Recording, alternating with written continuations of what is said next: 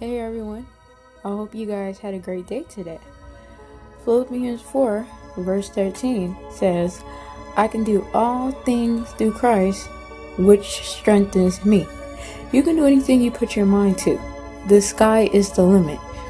Each and every single one of you have goals that you want to accomplish, whether it be going back to school, getting good grades in school, losing weight, getting that diploma, that certificate, or even that GED for that matter.